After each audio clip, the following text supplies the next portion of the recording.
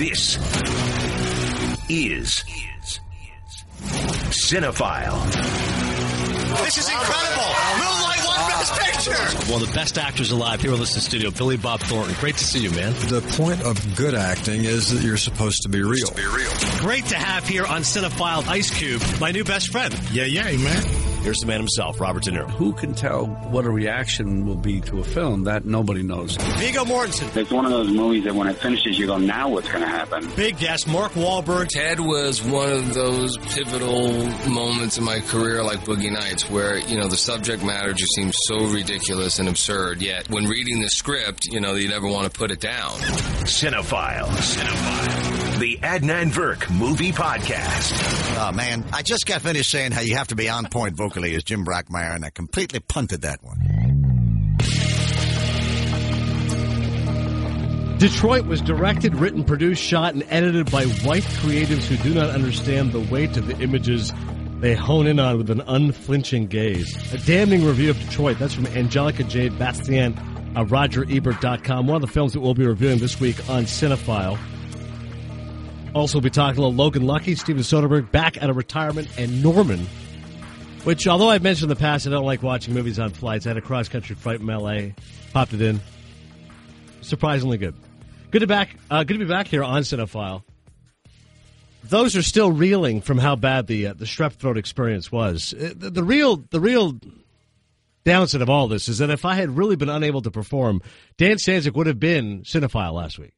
And here's where it would have got amazing, is that there would have been somebody who had never listened before who would have given us a chance and said, the hell, Virk's never there. This guy Dan's great. Let's sign Dan Stanzik to a 5-picture deal. Get it done. Oh, get out of here. You fill in on radio shows all the time that don't have your name on them. Somebody would have been led astray and said, all right, whoever this Adnan Virk is. So someone would have been impressed. A lot of people would have been disappointed, but I was prepared. I was ready to go. I felt bad because on the way back, I said, oh, my God, I missed your Scorsese story because you had prepared for that. So this week on Cinephile, Dan Stanzik is going to give his Scorsese story because after last time I had a battle with strep throat, he had prepared in case he needed to Wally Pip me. He also had a review of Atomic Blonde, which we didn't get to. I blew through that. So if you still have that written review of Charlize Theron. I got it ready. Okay, great. Atomic Blonde as well. My thanks to Brian Sussman, the entire crew from Podcast Spotlight. They treated me wonderfully. I was in Williamsport for a week and then flew right to Los Angeles for the premiere of this movie called Last Rampage. It stars Robert Patrick, Heather Graham, Bruce Davison, the late John Hurd, among others. It's a Southern-baked crime film, shades of One False Move, a little bit of Hell or High Water. So I got to watch that on Saturday and did a little introduction to the film, did a Q&A afterwards, got to meet Robert Patrick. He was terrific. Heather Graham, unfortunately, not there, but Patrick's awesome. What we're going to do is it's a live Cinephile. So the movie's actually opening September 22nd in theaters and VOD. And that's when we'll put the pod out September 18th. That's what Brian's asking. So basically, we did the Q&A afterwards, so we'll put that out as a Cinephile that week of and hopefully draw up some interest for it. They also did a Last Rampage of the podcast on Apple you can check out. For the purposes of the Q&A, obviously they want to be just focused on the movies. They have the director there, the other stars in the movie. But off air, I got to ask Robert Patrick. I said, listen, I could ask you so much. The stuff you've done with Mangold. Of course, he was in Copland. He was in Walk the Line. He played Johnny Cash's father. My brother's a big fan of his because of X-Files, which I don't know his work as well there. T2, I was able to sneak in a question in the Q&A because there's a T2 3D out now, which apparently is amazing. And Robert Patrick said that they've cleaned it up a little bit. James Cameron's done some adjustments. So T2 3D, I can't imagine how crazy that is. But off here, I did say to Robert as he's getting mobbed by everybody, I said, hey, give me a Sopranos story. He was unreal. There's an episode of The Sopranos where Robert Patrick plays like a sporting goods owner, and his kid is friends with AJ, Tony's son, and then he gets locked up in the high-stakes gambling game, and Tony's trying to tell him, hey, back out. But Patrick's saying, no, I'm good for it, Tony. And eventually it's a disaster. So I said to him, just tell me everything about it. He said, well, David Chase called me, and he goes, I've got a role for it. Nobody would think of you because they always think of you as the T-1000. So you're like this guy who's in way over his head when it comes to gambling. You're going to get slapped by Jimmy Gandolfini. And Robert Patrick said, sign me up. Can't wait. So he was pretty happy, I think, to be a part of The Sopranos, and it was great to see him. Cool guy. Shows up, Dodgers hat, glasses, ready to go. He actually threw out the first pitch for the Dodgers game on Sunday. So once again, the film is Last Rampage, and thank you to Brian Sussman. They had like a really nice marquee there. They had Cinephile promoted, gave away some T-shirts, so it was very, very cool.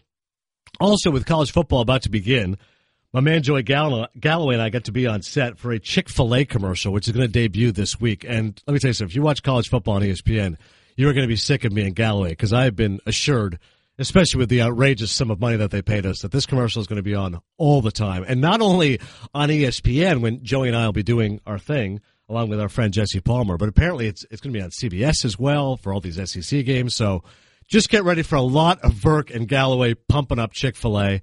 It was great to be on set. Our director was terrific. It looks a lot like Bobby Valentine.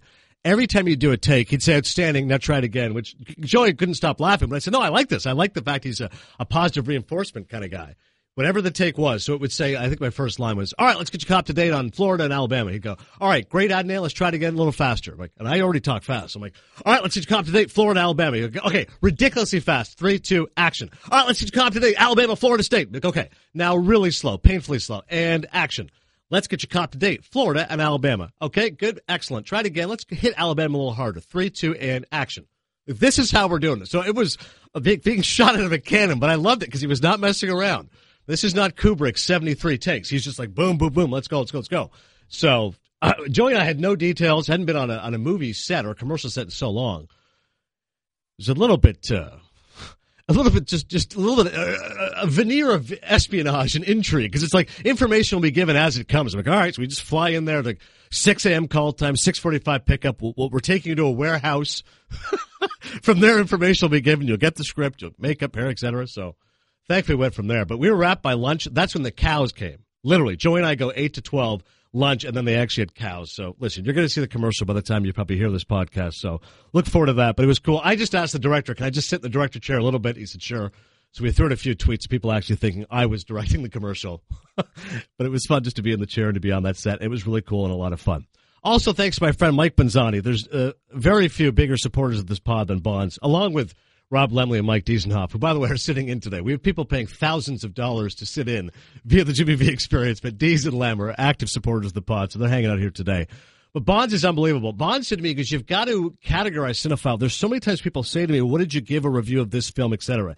In the past, I would placate them and write back, but as Dan now knows, every time I just write back full review on Cinephile. So somebody will say, what did you think of Suicide Squad? And I'll say, well, full review on Cinephile. Like, you got to go look it up and find it. I'm not going to keep writing back to each individual person. I'm flattered that anybody would even want my opinion on movies in the first place, but obviously I can't keep up. So, Bonds, you need to have a space. Everyone can go see your movies. Roger Ebert had a yearbook, so you can just go and find out your movies. So he's created something called the Cinephile, Cinefile. I forwarded it to Dan and Pete, the senior boss. He said they're going to put it somewhere. Bonds went through, this spent him hours upon his usual day job as a senior researcher at ESPN. There's 250 reviews of movies, books, plays that I've done. And he's like, you're quite active with those Maple Leafs. So I believe the average rating, as you know, my Maple Leaf scale is out of 4 Maple Leafs. The average review of a movie I've given is 3.1. Now, Bonds pointed out, he goes, going through all your movies, most of the movies are highly rated, because at times I was looking at what they were on Rotten Tomatoes. I said, you're not watching a lot of junk. You're not watching Halloween 4 or whatever. So he goes, I think that it's a little bit skewed. Your average rating is 3.1. I don't think you're a generous critic, but I think the movies you're seeing are at a different level than most people's movies. I don't necessarily. I think you are a generous critic. Yeah, see, Greg Colley, our producer of Baseball Tonight, he thinks everything I give 2 Maple Leafs. I said, what do you mean? He goes, you give everything 2 Maple Leafs. I go, what are you talking about? He goes, you don't crush anything. I said, Suicide Squad was 1. The movie that we reviewed recently was Sean Penn. But those are aberrations. Normally, when we have a guest in studio and you review their movie, you give that a little bump. Whenever it's a Scorsese film, it's a little bump. Well, hang on a second. Whenever De Niro's in it, it's a little bump. There's been one Scorsese film since we've done the podcast, which is Silence. Would you give it 4 Maple Leafs? Right. Was it deserving? Probably not. Out of 250 movies, one review of a Martin Scorsese movie is going to change everything? No, it's a list of 25. Yeah, Hands of Stone. De Niro, the comedian. De Niro wasn't here in person. Okay, so 2 movies. That's what I'm saying. You have a De Niro Jeremy Renner. Scorsese It's not like bias. I saw Wind River. I just like Jeremy Renner. It's not like we pumped up Wind River for that. I don't think that's accurate. I don't think I'm a generous critic. Because Howard Bryant, in fact, the other day tweeted me back and said, no, what a rare positive review, because I gave a positive review of, I think, Detroit. And Howard goes, oh, a rare positive review. Normally you hate everything. So, I don't know. Maybe Howard Bryant's probably not listening to much Cinephile, but he is an active follow on Twitter. He's a big Hitchcock fan. So check out Howard Bryant on Twitter. But regardless, we'll get Bonds to put up Cinephile at some point if you want to see all my movies in the way that they're ranked. As always, we're on iTunes. You can rate and review. I rank the movies out of 4 Maple Leafs. You can find Those ratings are out of 5 stars, and that's how we kind of keep alive. Also, I mentioned last time, it was so nice the people sent me some free DVDs. Rick Passmore, friend of the podcast, a big Dario Argento fan. I should have known he loves horror movies. He made a horror movie himself, so we're going to pass along those DVDs to him. And Bob Makowitz, an old buddy of mine from Toronto, said, you've got to talk about King of Comedy because you love that movie. And, of course, Jerry Lewis passed away, and it was nice to see all the tributes to him. Everybody knows in France they love Jerry Lewis. It's always been like a running gag. It's like, for some reason the French think he's like a genius, whereas everybody in America is like, okay, Nutty Professor. And, of course, he's raised a ton of money for muscular dystrophy in his telethon. But King of Comedy, if you haven't seen it, of course, I've discussed it on Scorsese Stories. It's my favorite picture of Jerry Lewis's, and it's because it's not a comedy. It's a rare, straight, dramatic performance from him. He plays Jerry Langford, who is a talk show host of something like The Tonight Show. And he's a guy who's very funny when he's on camera, but off camera, he just wants to be left alone. He's quiet. He's private. He's lonely. May have been based a little bit on Johnny Carson, but Lewis is great in it. And then, of course, De Niro plays this crazed fan, this obsessive, who wants to be on the show, and he wants to be best friends with Jerry Langford and has these moments of delusion. And eventually, he goes so far in thinking that he's a member of Jerry's crew, even though he doesn't know Jerry. He thinks he's a part of the show. Eventually, Jerry has to chastise him. There's a great scene where basically De Niro and his girlfriend break into Jerry Lewis's house. And eventually he banishes him, and then De Niro takes matters into his own hands, kidnaps him, holds him hostage while he gets his dream of being on the show for one night. So if you've never seen King of Comedy, I encourage you to check it out. There's a great review from Jonathan Rosenbaum, who wrote for one of the Chicago papers. And he said one of the reasons it was so good is that Jerry Lewis always played the child in his movies. This time he's playing the adult. And De Niro, who always played so many adult roles, this time is playing the child. So it was a really smart way of looking at the movie. And Scorsese has often joked in self-deprecating fashion how people did not like the movie. He said he was going out with his friends, Jay Cox, who's the screenwriter also of Silence and the Age of Innocence. And he said, me and Jay were going out for New Year's Eve, and they were watching Entertainment Tonight. They said, the worst movie of the year, King of Comedy. And he's like, great. And this was coming off of Raging Bull, which was obviously an enormous triumph with critics and, fiscally did okay. But King of Comedy now, years later, people realize just how ahead of its time it was. Not only a reflection of celebrity culture, but also anticipating what would happen now is, the Kardashians just celebrated their 10-year anniversary, and you see so many shows and moments of people celebrating themselves and hero worship. King of Comedy from Jerry Lewis is an absolute beauty. On that note, I watched this film, Norman, and there's many reasons why you watch a movie. By the way, guest coming up, Nnamdi Asomugha. I talked about Crown Heights last time, independent film of which he's a producer and co-star of. Yes, the former Eagles and Raiders cornerback. He's going to be our guest. He was also on The Daily Show with Trevor Noah, was excellent there. So going to talk to him about his new film, how he's gone from football towards movies. Michael Keaton, thanks to our friend Mark Simon, giving us some stats from the research department on Michael Keaton. So he's going to be our actors showcase, also our streaming suggestions. And like I mentioned, Dan's going to give us a Scorsese story, which he feels confident that I know of. But if I don't, I'll be even more floored by that. Oftentimes when you watch a movie, there's different rationale for going to see it. Easiest one is an actor. You like the star, you go see the movie. Guys like me maybe like the director. Okay, Soderbergh directed Logan Lucky. Fine, I'm going to go see that, even though I don't necessarily care for the films of Channing Tatum. Others will go by critics. Okay, Tim Kirchin loves Ann Hornaday's writing The Washington Post. Hornaday likes it, I'll go see it. And then sometimes you can say by the genres. Oh, listen, I like gangster movies. I'm going to go watch a gangster movie because that's what this film is fitting. What I find interesting is when a critic cites another movie which they say it's like. Which is why I saw this film, Norman, starring Richard Gere, which came out earlier this year. Because there was a critic that I like, I can't remember it offhand, but he referenced, he goes, oh, this is like a modern-day King of Comedy. So I said, oh, well, now I'm in. I don't know what the story's about, but I said, I don't necessarily care for Richard Gere. I can take him or leave him, but if there's shades of King of Comedy, absolutely I'm in. So I watched him on the flight back from Los Angeles after the premiere of Last Rampage, and I thought it was fantastic. It is a movie about a guy named Norman who is this fixer in New York City. All he does is he introduces people. That's his gig. He goes, he meets people, he introduces them to famous people of influence and establishment. But he himself is not a guy that you know much backstory about. You hear him at one point mention his daughter. You never see him with his family. You just always see him with his earbuds in. He's talking to somebody. He's got his trench coat. It's winter in New York. He's walking around introducing people. Oh, I know that person. I could talk to him. I could talk to him for you. And you go from there. And eventually he becomes friends with a guy who's really important when it comes to Israeli politics. So he's basically just latching onto this guy and just bothering him as he's going around, he's visiting, he finds out who he is. And eventually they go shopping. And this guy who is playing Miha Eshel, and the actor's name is Lior Ashkenazi. I don't know him in anything else, but he looks a lot like Steve Carell. So they're going shopping, and eventually he goes, no, I can't afford a suit like this. And he goes, no, you're important. You're big in the Jewish politics, Israeli. You got to be important. I'll buy it for you. And you already get the sense Richard Gere is not somebody who's affording a $5,000 suit. Eventually, he says, well, let me at least get the shoes. Look at these shoes. These shoes make the man. Let me buy you these shoes. And the guy, Eshel, is just like, all right, fine. Like, he's resigned to it. Like, who is this guy? He's just this really friendly guy. Apparently something with the businessman. All right, fine. Goes back, the bill comes, close to the bill. It's like $1,200. And it's great. You see Gere's reaction. We've all been there. Oh, maybe you buy something for your wife or girlfriend, significant other, and you go, wait, that's how much it costs? Hang on a second. I can't. No. But, of course, and Eshel noticed it. Gere's like, no, I got it. No problem. The guys' shoes go from there. It's told in 4 parts. Eventually, this guy, Eshel, becomes a prime minister of Israel. So now he comes back to New York, and Norman, played by Richard Gere, is telling Michael Sheen, who's his relative, Philip Cohen. He's like, yeah, no, I know him. I bought him these shoes. We're friends. And he says, look, we've kept in touch. I've done some small favors. But you get the sense he's probably making this up. Much like De Niro in King of Comedy saying, oh, Jerry's my friend. I talked to Jerry. Like, I don't think there's much of a relationship here.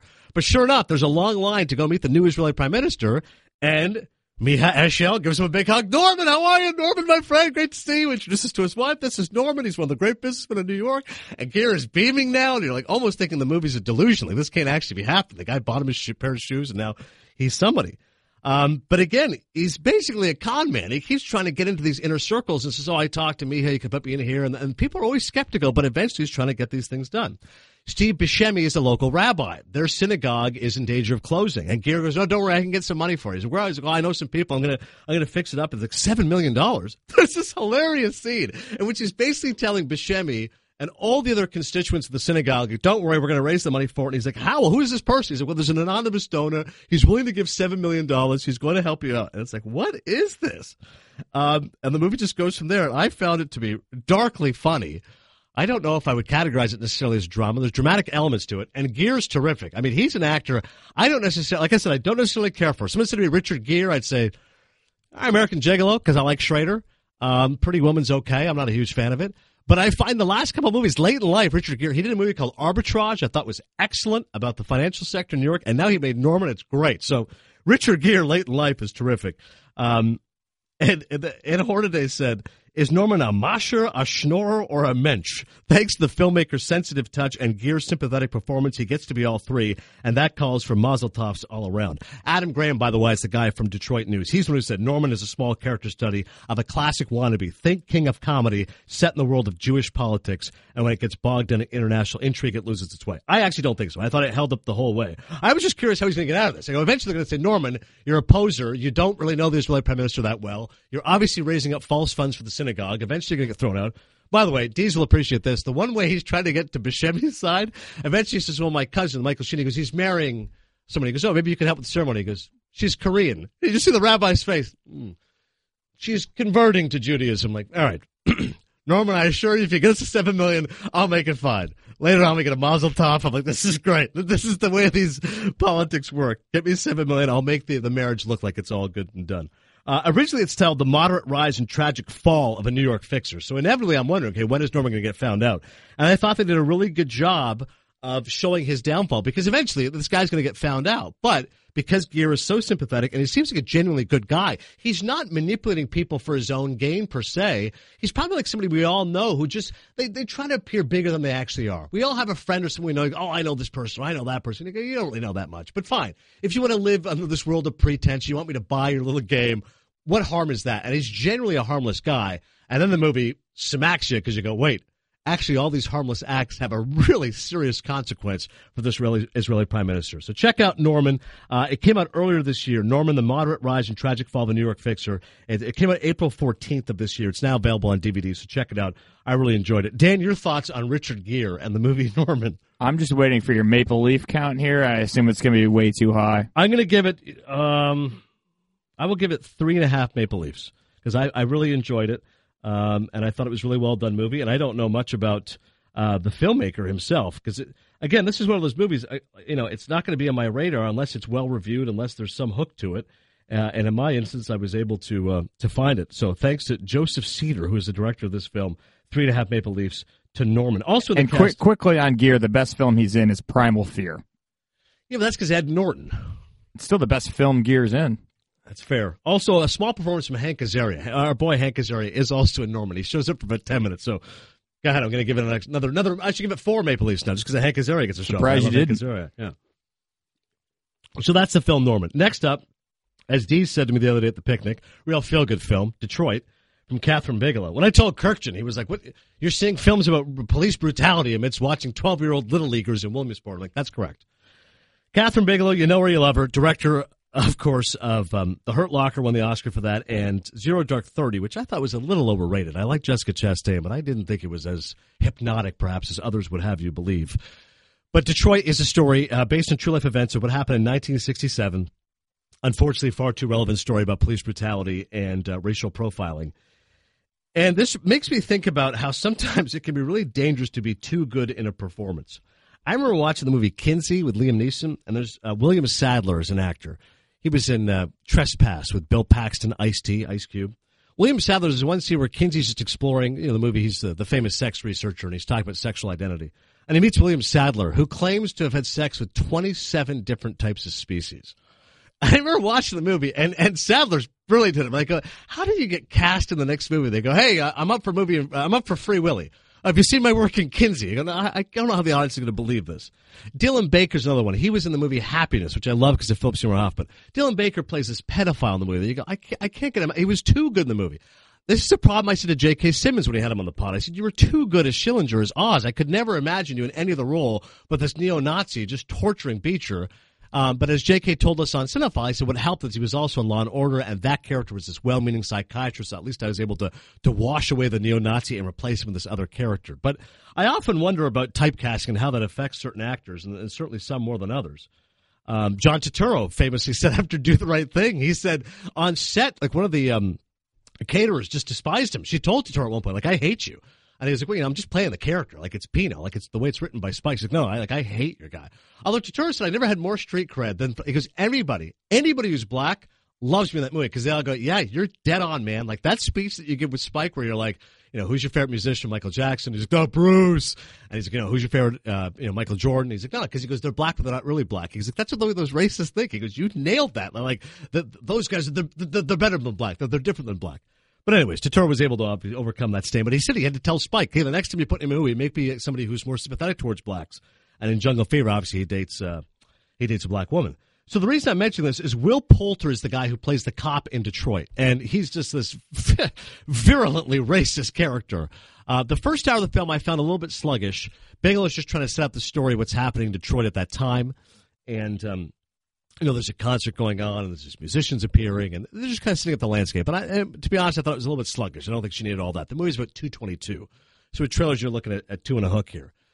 But where the movie is incredible is once they're locked inside the Algiers Hotel, and that's where Anthony Mackie is and a few of his friends and a couple of white girls who they had picked up, and now all of a sudden the cops are on the scene, and you can see where this is going to go. And Poulter's excellent because he is just...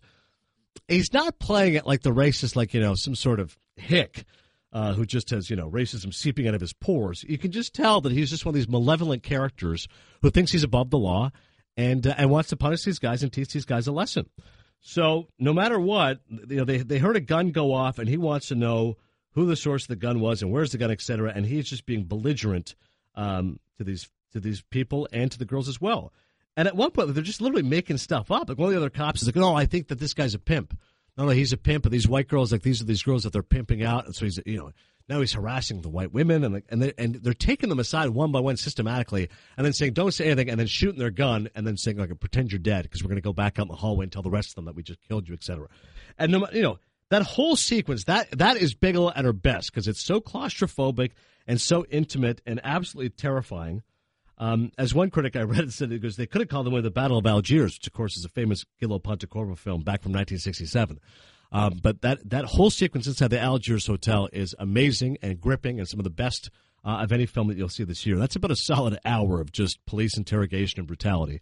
And then you get to the aftermath and the ensuing court case, which I did not know much about, based on true story. I don't often get frustrated with regards to filmmakers taking liberties with the story.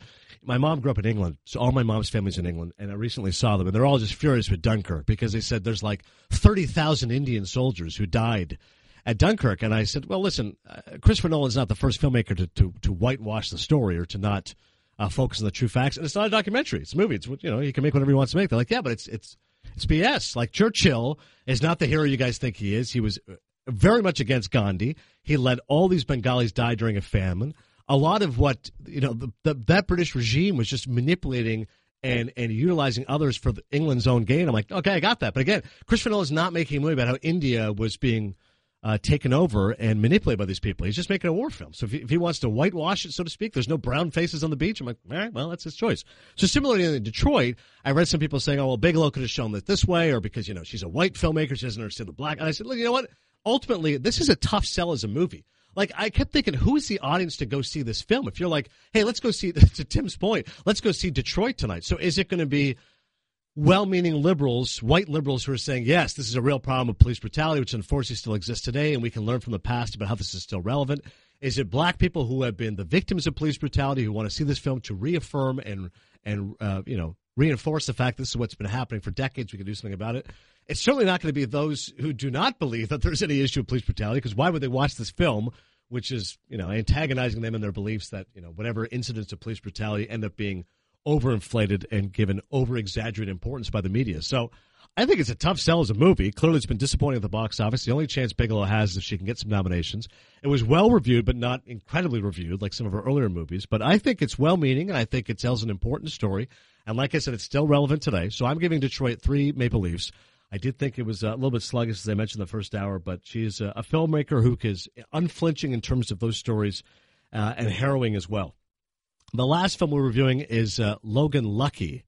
Steven Soderbergh's comeback. He said he was retired, came back after 4 years to make this movie, and I'm not going to say Steven Soderbergh should have stayed retired, because that would be a little mean-spirited, but I've always found him a little overrated as a filmmaker. I love Out of Sight. I think Traffic is excellent, a well-deserved Oscar for that movie.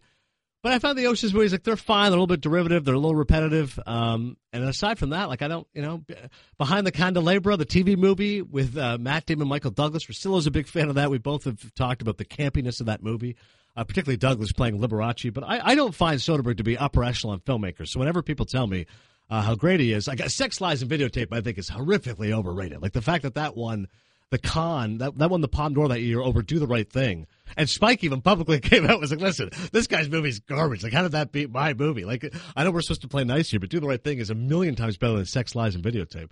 So I've always found Soderbergh a little overrated. But listen, I hear his name. I know people like him. All right, Logan Lucky. And I know it's a takeoff of the Ocean's movies. It's a heist movie, but this time he's setting it in the Deep South. And, so basically you could say it's one of these Ocean's movies for the South. But rather than being a smart, entertaining, fast-paced caper, I just found it to be like an overbaked redneck hillbilly heist. And the only redeemable aspect of it, and I'm giving it 2 Maple Leafs, is the cast, because they're all really good. I mean, Channing Tatum is excellent. Adam Driver's very good. And Daniel Craig, sure Lem loves Daniel Craig, those English crime movies. You picture him being this badass, or maybe in James Bond. Here he's got this ridiculous dye job. He's got this hardcore redneck accent. He's this guy who comes up with these bombs with like gummy bears. Like he's just whacked. But he's clearly having fun in the role. I can imagine Daniel Craig, when he got the call from Soderbergh, was like Robert Patrick when he got the call from David Chase. Like, oh, what a fun movie that I can play completely against type is something totally different. And that's probably why he enjoyed doing it. So he's definitely having a hoot. You got A Small World from Hilary Swank as well.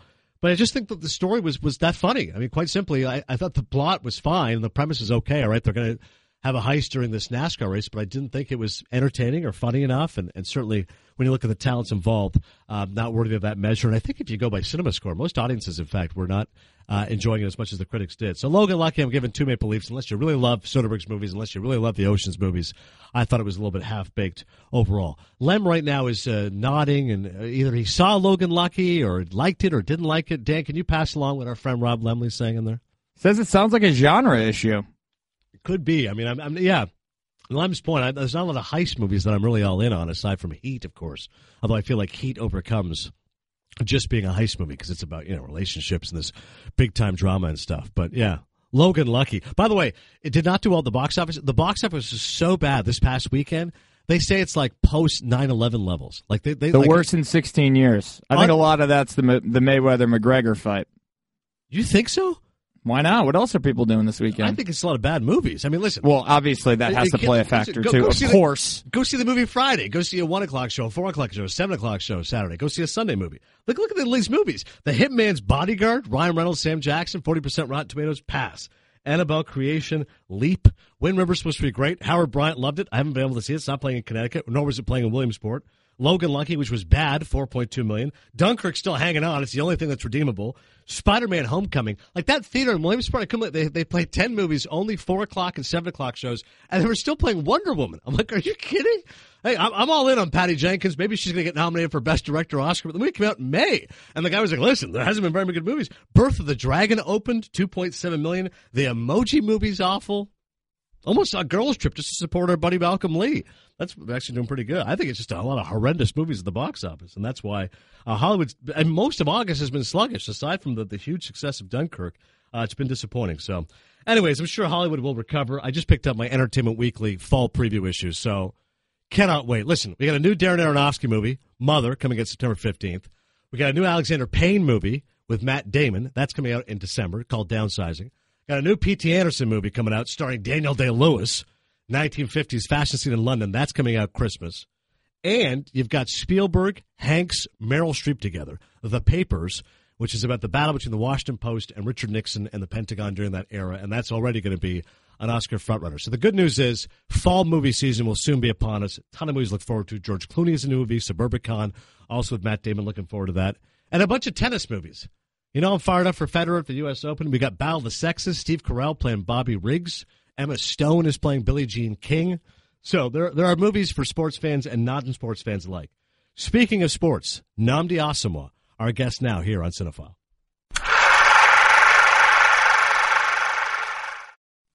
And joining us now on Cinephile, the Adnan Virk Movie Podcast, is Nnamdi Asomugha. Of course, a name familiar to all those of you who are sports fans, but now he's enjoying what is a remarkable second act. Nnamdi, thanks so much for joining us. Your new film, Crown Heights, not only are you a producer of it, but also one of the co-stars of it. I'm just curious, before we get into the specifics of the film, but how long have you had an inkling that once you were done being a cornerback for the Raiders and the Eagles, that eventually you'd want to shift to motion pictures? That's a good question. An inkling. So, like the first hint, I'd say maybe like midway through my career, so maybe like my 5th year. I started doing a little bit of work during the off season. Just training a little bit and just seeing if I had a bug for it, if I could catch the bug for it, and then it led to this. And leading to this, I mean, listen, you took serious subject matter here. This is, a true story of a man who's wrongfully incarcerated, and you play the guy who is helping him on his behalf even after he's lost hope. What was it about this story that you appealed to you? It's just, the story was on This American Life, and our director, Matt Ruskin, he heard it and said he wanted to turn it into a film, and he made a 5-minute documentary of Colin and of Carl, and you see Colin, who goes through 21 years in prison for something he didn't do, and the moment he gets out, he gives an interview, and he says that he forgives everyone that had a hand in putting him in there. And it just completely blew me away that he would say that he existed. And I just said, this is one that I would love to be a part of. So I went in and auditioned and got the part. Yeah, as far as it's one thing to put up some money for it, but another thing to actually be acting in it. So which one was more crucial to you, being a producer, making sure this film got made, or appearing in it and being an actor? Both. I mean, the acting, the beauty of it was the acting came first, and I just really could dive into the character, and, that was what I wanted to do. But I stumbled into producing when I got involved with a film called Beats of No Nation, just maybe a few months after I retired. So I stumbled into that and said I really wanted to do it. Then when the opportunity came up with this film, and just being able to use some resources and helping the film get to New York, and some people that I worked with, bringing them onto the team, it was something that I jumped at because I wanted it to be as authentic and real as possible. And that certainly is captured in the film, that sense of authenticity. What did you do to prepare for the role? I mean, in terms of, listen, when it's based on a true story, you have the advantage, I suppose, of talking to the people involved or researching materials. How deep did you go? Really deep. It was one of the things that football really taught me, is about the preparation. You know, and a lot of times I would hear it a lot from guys like Ronnie Lott and Rod Woodson and those guys that would tell me, you know, whatever it is that you go into next, make sure you prepare for it the same way that you prepared for this. So I'm the guy that knew nothing about acting. I didn't go to school for it. So all I thought was, let me just immerse myself in it as much as possible and just try to learn as much as I possibly can and be a student of it. So that's what I did. I mean, I spent time with Carl, the real guy that I portray, and just really tried to get into his life and what would make him do something like this. And obviously had to learn an accent, had to learn, you know, sort of the way that he moved and talked and all of that, because it was all cultural. So it was a big, deep dive that I had to do, but it was all well worth it. It's obviously a hot topic right now in terms of Black Lives Matter, police brutality. I just saw the Catherine Bigelow film, Detroit. That's obviously a true story, what happened back in 1967, and sadly a still too relevant story. How does your movie dovetail not only with that aspect, but the theme of just how many young black men are incarcerated and how that's an issue that unfortunately is not going away? Yeah, I mean, with our film, we weren't trying to make the big message. We just wanted to be genuine and tell Colin's story and have that responsibility for him. So we didn't take the angle of this is an anti-cop film or let's make this about race.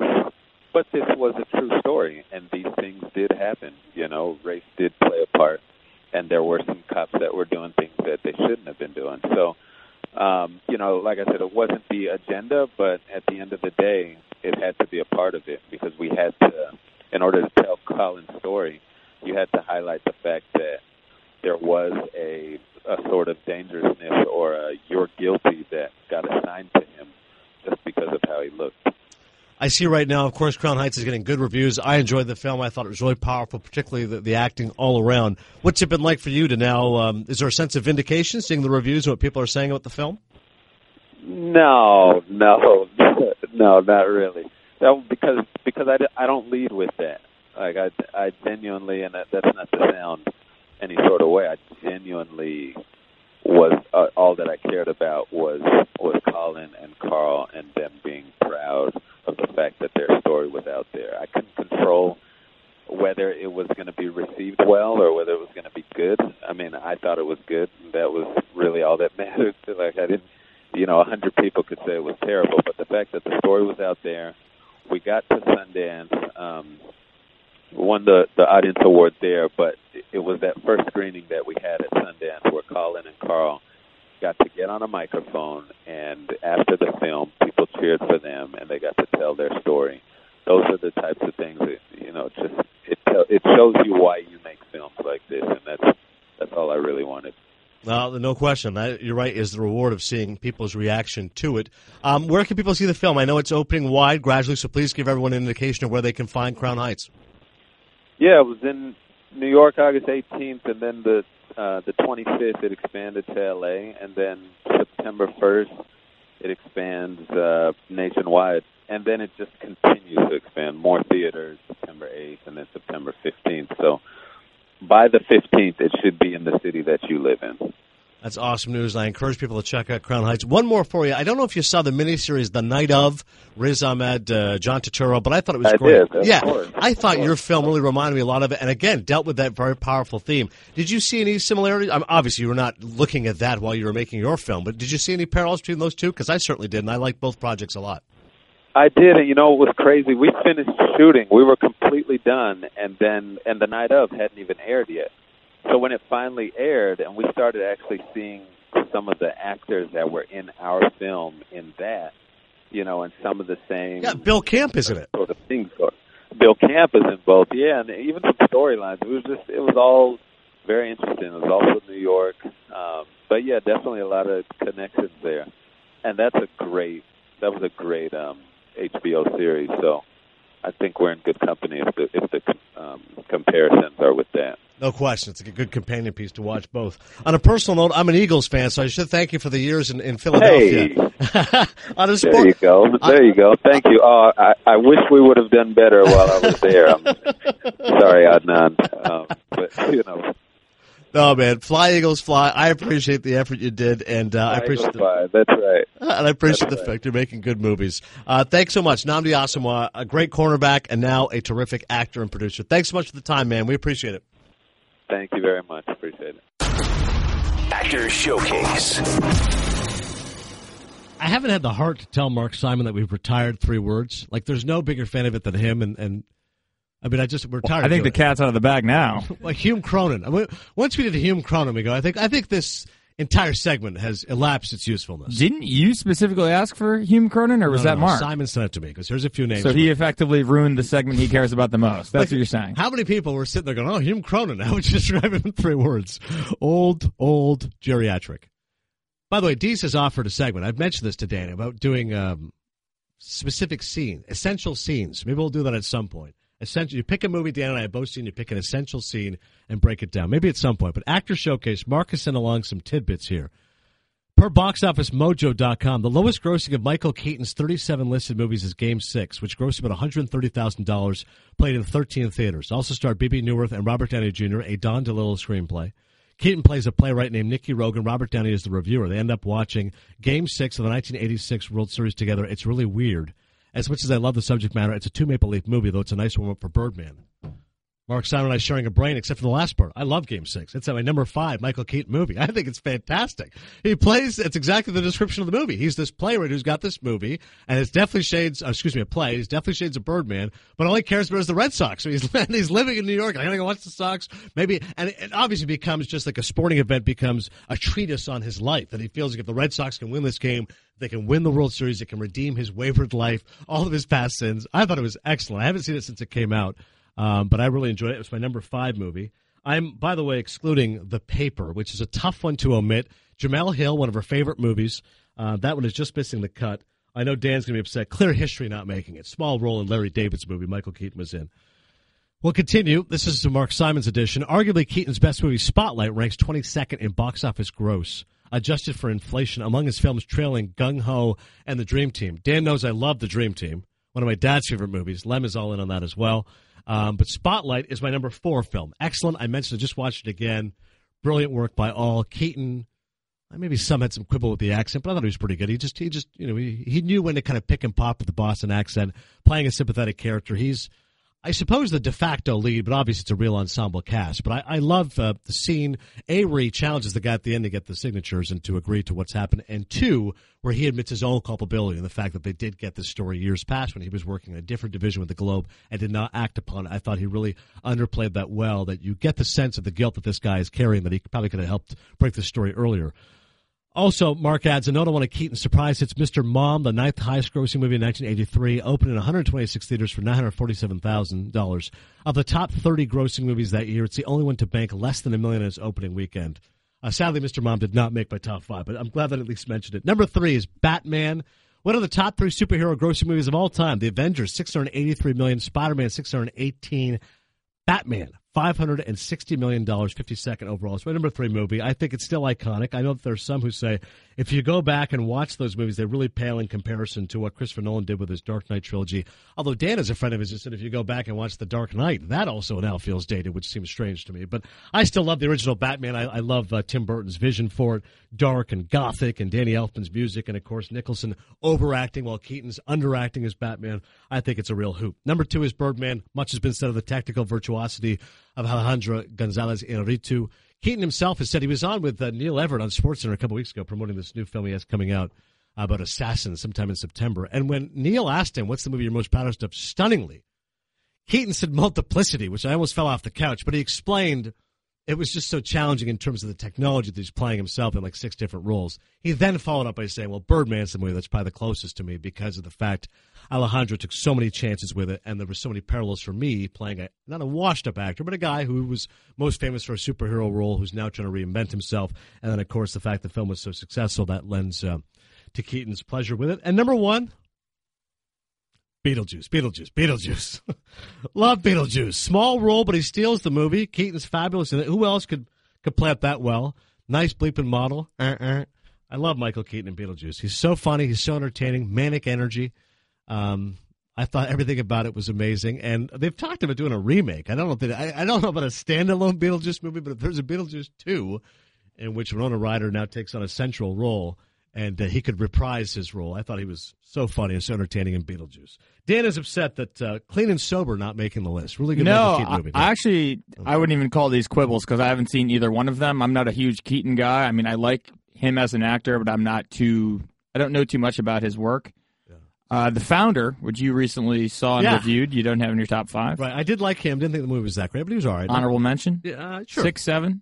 Maybe about 8 or 9. Okay. And one of his earlier films, our old buddy Colin Cowherd used to rave at. He loves Keaton. And he loved him in Night Shift. Yeah, Night Shift's one. It's funny, Keaton, whenever he gets asked about this movie or he's doing like career retrospective, he will often reference Night Shift as well. It's I haven't seen it in so long. I'd probably have to revisit it again, but I will defer to Colin Cowherd, noted movie maven as well. He's a big Judi Dench guy as well. I remember he just loves... His mother's British, so, Okay, so there we go. So, Cowherd and I have that in common. Maybe I'll ask him if his mother didn't like the fact that Dunkirk, significant whitewashing of all the Indian soldiers. I'll call him right now, see what he thought of the realism of Dunkirk. So the top 5 of Michael Keaton: Beetlejuice, Birdman, Batman, Spotlight, and Game 6. Just missing the cut, The Paper. Clean and Sober, he plays an alcoholic. Good movie people have mentioned in the past. Multiplicity is close to Keaton's heart. I love The Dream Team. That'd be my number 6. And since Larry David was all a part of Clear History, a small role for Keaton in there as well. But he is our actor spotlight. And thanks to Mark Simon playing the role of researcher for this one. Streaming suggestions. I should have done this in the opening when we were doing all the reviews of the movies, but in terms of recommendations, which is what streaming is, Dan Stanzik will tell you why now Atomic Blonde, starring the beautiful Charlize Theron, is not a film you should be seeing in the theaters. Dan. Are we doing this now? I got a long review. Please. Okay. Charlize Theron is magnetic, an ice pick thrust into the frigid, deteriorating burg of Berlin. She's simply got the best eyes in the business. They're deep wells of sorrow or contempt, and depending on who she's looking at, in this film, the only thing remotely betraying her Terminator demeanor. That is what David Sims of The Atlantic said about the spy film Atomic Blonde, which we will now review. Charlize Theron plays an MI6 agent in the late 80s who's sent to Berlin to recover a secret list of those working in the intelligence community. I believe that is similar to the knock list in Mission Impossible. Do I have that correct? That's correct. Okay, thank you. The film is literally set on the eve of the collapse of communism, with the Berlin Wall actually falling towards the end of the film, and everything is screaming Eastern European and 80s.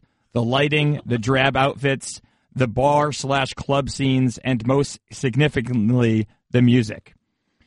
The film is told in flashback. It starts as a debriefing session of her as an agent, so she's telling the MI6 agent she works for what happened. And also sitting in on the debriefing session is a CIA agent played by John Goodman. James McAvoy plays an MI6 colleague stationed in Berlin. He is crazy. I know Adnan hated him in Split, but he's kind of manic in this film, and I actually think he does a nice job. This film, if you're going to see it, you're going to see it for the action sequences. They almost feel intimate in the way they are shot by the director David Leitch, who is a former stuntman himself and excelled in this realm when he co-directed John Wick. The problem with Atomic Blonde is that it's hard to follow. You got KGB agents, MI6 agents, the Berlin police, a French intelligence officer. I don't know what the French intelligence call themselves, but I don't think they have a cool nickname. And there's the CIA operative, and if there's one thing I'm positive of, it's that they all end up double-crossing each other at some point in the film. I thought I understood what happened and who everyone was really working for, and then there's an extra 10 minutes of the movie with 2 more plot twists that I did not see coming. I'm going to give it 2.5 Maple Leafs because I'm actually a tough grader, unlike Adnan, because Theron has found something of a groove as an action star after her performance in Mad Max Fury Road, and there's an elaborate 10 to 15-minute fight scene with KGB agents on a staircase that is literally worth seeing. That part of the film is great. I'm also a sucker for films about secret agents and foreign intrigue. As you know, I have a political background. So not good. I wouldn't recommend that people go see it, but if you like action, you like those kind of films, I would see it. I also am interested. It is in the line of female superhero films, and with Wonder Woman making a big splash, there is kind of some momentum there. Would you agree with that? I think so. All I heard about was the action scene. Someone said to me, they go, Atomic Blonde's pretty generic, but that one, it must be the staircase. The staircase, said, yeah. It's incredible. Yeah. They said, you got to see it just for that scene. And so obviously there were female superheroes in the past, so I don't know where it started from. I actually haven't seen this film where I'm going to give it credit for its resurgence, but the movie Frozen, female superhero, you're always used to this Prince Charming showing up and saving the day. It's actually, spoiler alert, her sister that saves the day. And I think that's where we got a lot of momentum for female superheroes, or females saving the day. I like it. It's good thinking outside the box there. Yeah. How long is the sequence, the action sequence? And no more than 15 minutes. And how long is it in the movie? It's probably 65% of the way into the movie. Next flight, if Atomic Blonde's there, I'm just going to go. Oh, it's a good plane movie. Yeah. I could just watch that scene more than anything. All right, good review there. Atomic Blonde, 2.5 Maple Leafs, courtesy of Dan Stanzik. His Scorsese story coming up momentarily. Streaming suggestions on Netflix, City of God. Dan and I recently did our list of the best movies of this century. And my cousin Nyla's husband, Imran, when my brother asked him, he was like, oh, City of God's great. And I said, I haven't seen it in so long. I remember liking it a lot when it came out. Keith Law is a big fan of it as well. Crime film set in Brazil. It is really well done. I'd like to watch it again. So that's almost, I'm recommending myself to go watch City of God again because it's been so long since it came out. But I remember I really enjoyed it. Some shades of Goodfellas that shows these guys as young thieves and then becoming adults.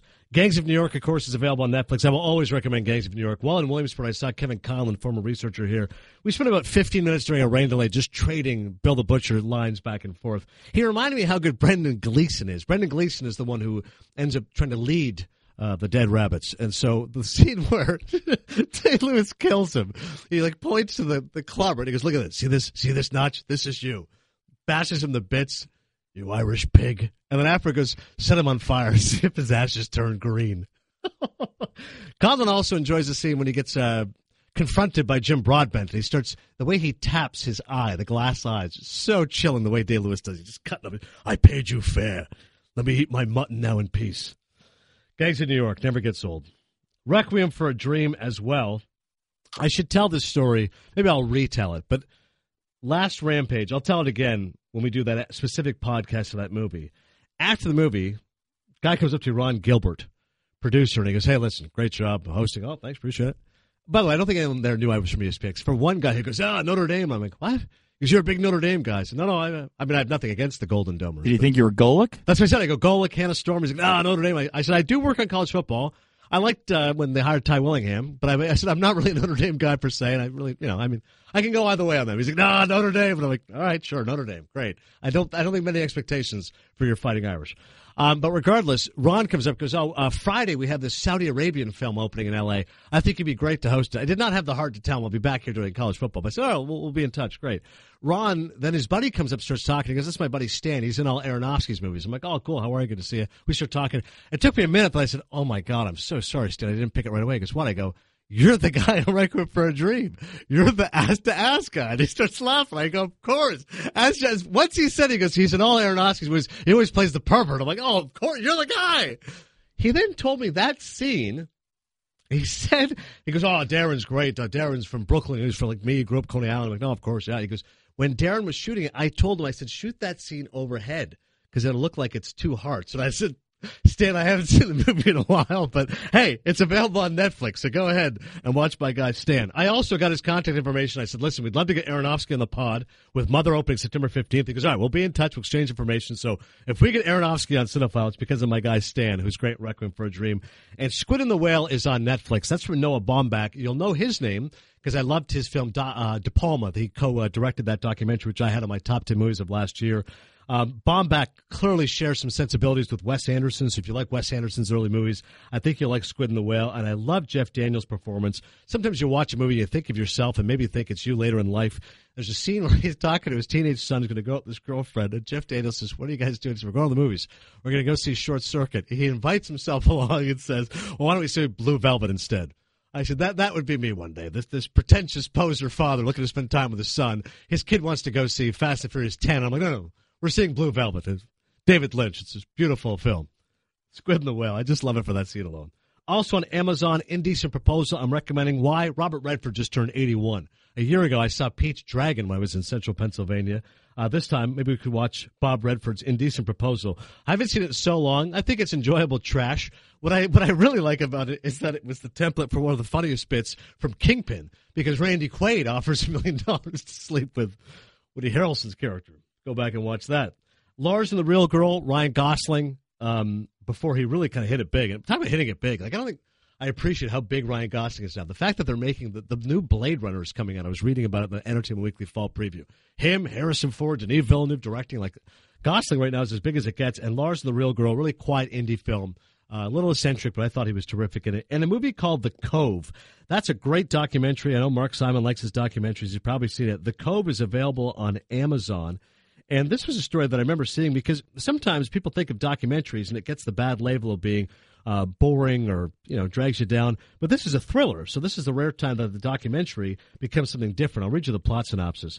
In the 1960s, Richard O'Barry enjoyed a lucrative career as a specialized animal trainer. He captured the 5 dolphins that were used in the popular television series Flipper and taught them the tricks and special commands they used in the show. 4 decades later, O'Barry has renounced his former life as a trainer and become an animal rights activist, speaking out against the hunting of aquatic mammals and keeping them in captivity.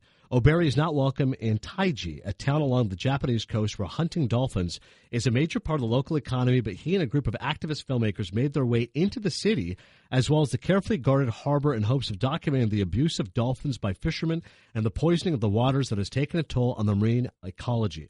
O'Barry and his colleagues captured some beautiful underwater footage as well as shocking images of how the town's fishermen have sullied the dolphins and their habitat, and the director, Louis Cihoyos, has used this material as the basis for the documentary The Cove, which received its world premiere at the 2009 Sundance Film Festival. When Dan sends me the list of stuff that's streaming, as soon as I saw The Cove, I said, is that the documentary? And sure enough, it is. So check it out on Amazon. It's fantastic. It unfolds as a thriller, and it's really sensational. 3 for you on Hulu. Al Gore had an update to his documentary, An Inconvenient Truth, which you can now see on Hulu. The sequel I've not seen came out this year, but if you're interested in environmental climate change, you can see what Gore had to say back then, how it's changed now. This new movie, Dances with Wolves, which I'm recommending for my buddy Stu Gatz, who hates it. Not like me because it beat Goodfellas, but because he said it's a very erroneous title. There are actually no Dancing with Wolves, and that's why he is so upset against that movie. Kevin Costner won an Oscar for it. And Ordinary People. Sometimes I will have a gripe against a movie just because it offends Marty. So for years, I used to always tell people that Ordinary People was trash because it beat Raging Bull. And then a few years ago, I actually watched Ordinary People. And it really is a beautiful film. It should not have beaten Raging Bull, but obviously everything is subjective. And it's a beautifully made film by Robert Redford, who won an Oscar for Best Director. And Timothy Hutton plays a teenager there dealing with a tragedy. Really sensitive performance. I love Judd Hirsch. When my dad first emigrated from Pakistan to Canada, everyone said he looked like Judd Hirsch. Like 1970s Judd Hirsch. It's funny when I'm watching. Like it's kind of like my dad when he's playing the psychiatrist. But he's excellent in the movie. Donald Sutherland, noted Canadian, plays the father of the movie. And Mary Tyler Moore. I guess at that time it would have been more instructive. If you were living in 1980 and had seen her in all of her shows and different incarnations, America's Mom, she could not be more chilling and more villainous and so cold towards her son, Hutton, who's dealing with this terrible tragedy. So it's a really powerful family film, Ordinary People. Sutherland, Moore, Hutton, Judd Hirsch. Never should have beat Raging Bull, but it is an excellent movie. So you should check it out. It's available on Hulu. A Scorsese story. As an addendum, Dan just recently saw Ordinary People, thought it was horribly overrated. Lem's also giving it 2 thumbs down, so maybe it's one to skip on Hulu. Yeah, it just doesn't hold up. That's all. I mean, like what you're saying about the film makes sense. There's a good message to it. The acting's great. Yeah. It's a very dated early 80s film. Fair point. As long as you admit the acting ensemble's excellent. Scorsese's story, Dan had it prepared last time because he was battling strep throat. Miraculous recovery, thanks to the amoxicillin and Dr. Maureen Morris. But now, Danny gets his time in the sun.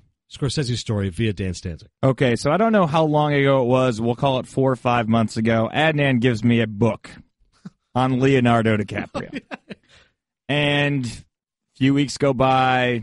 He's like, hey, did you read that that Leo book? And I say, no, I don't know. What Leo book? What are you talking about? He goes, I gave it to you the last time we taped the podcast. I'm like, I remember did you take it with you? I don't know where it is.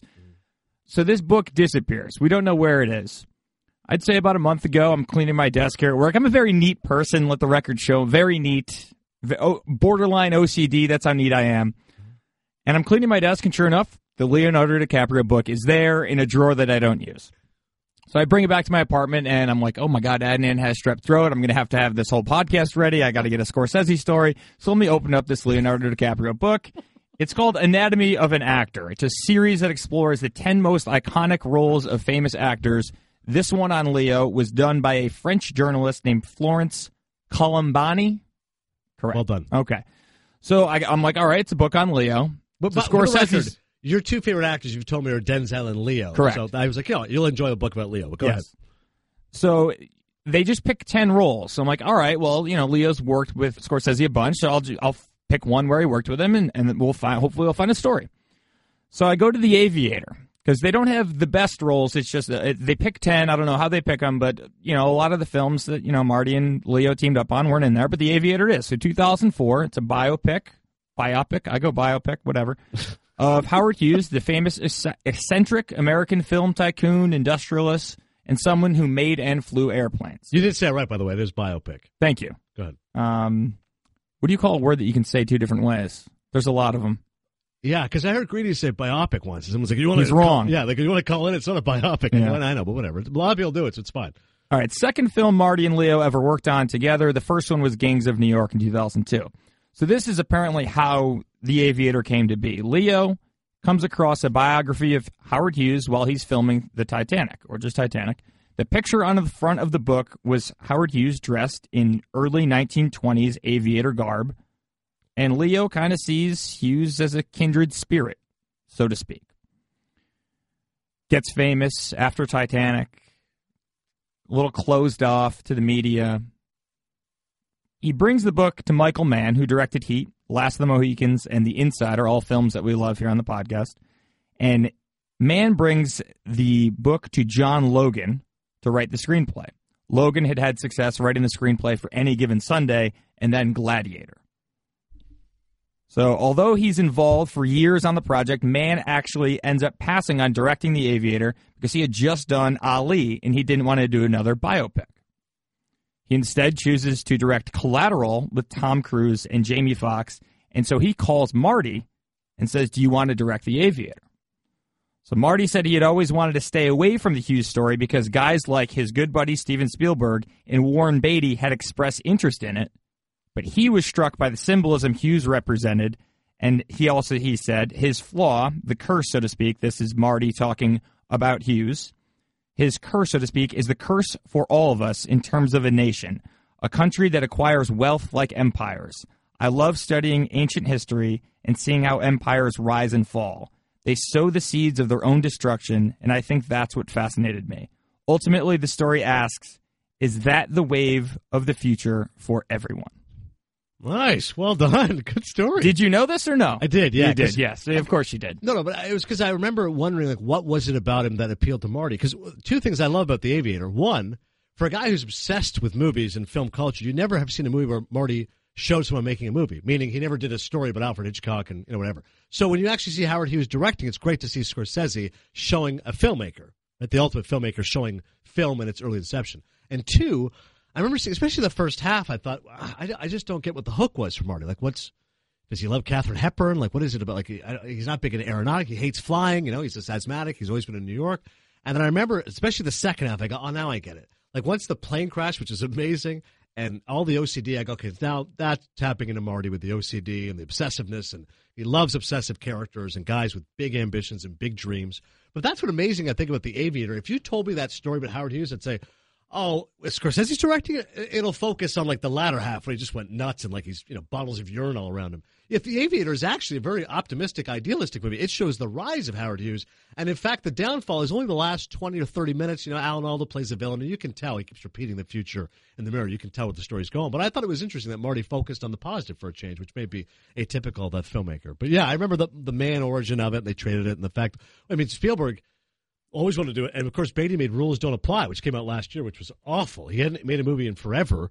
And then he finally makes his Howard Hughes movie, and it just sank like a stone. Like, nobody ended up seeing it. So, also speaking of Scorsese, a lot of people are tweeting me this. All right, what have you seen this story about the Joker? So, if you haven't seen it, the story was released saying that Scorsese is going to make a superhero movie, which you think, by the way, could be my brother's favorite movie of all time.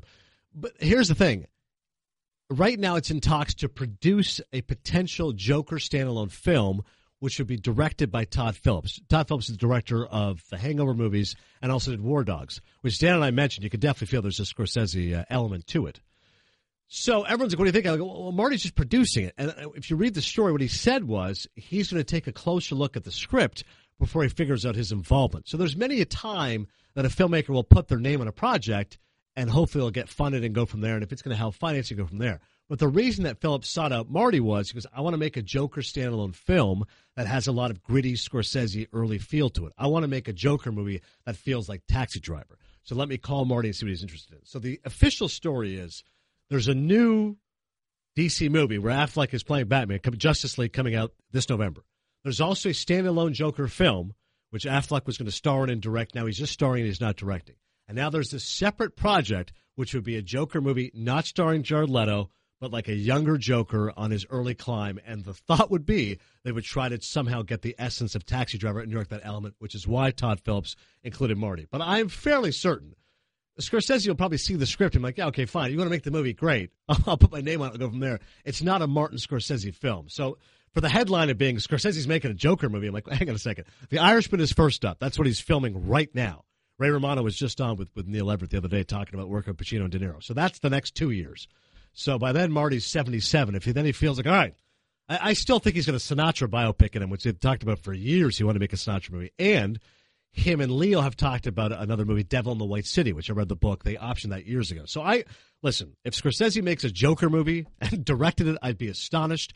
If he produces it, puts his name on it to help it get some funding, that may be more realistic. But thanks so much to Nnamdi Asomugha. Thanks to the entire crew here of Cinephile, our special guests, Mike Diesenhoff, Rob Lemley as well, and to Dan Stanza contributing his own story.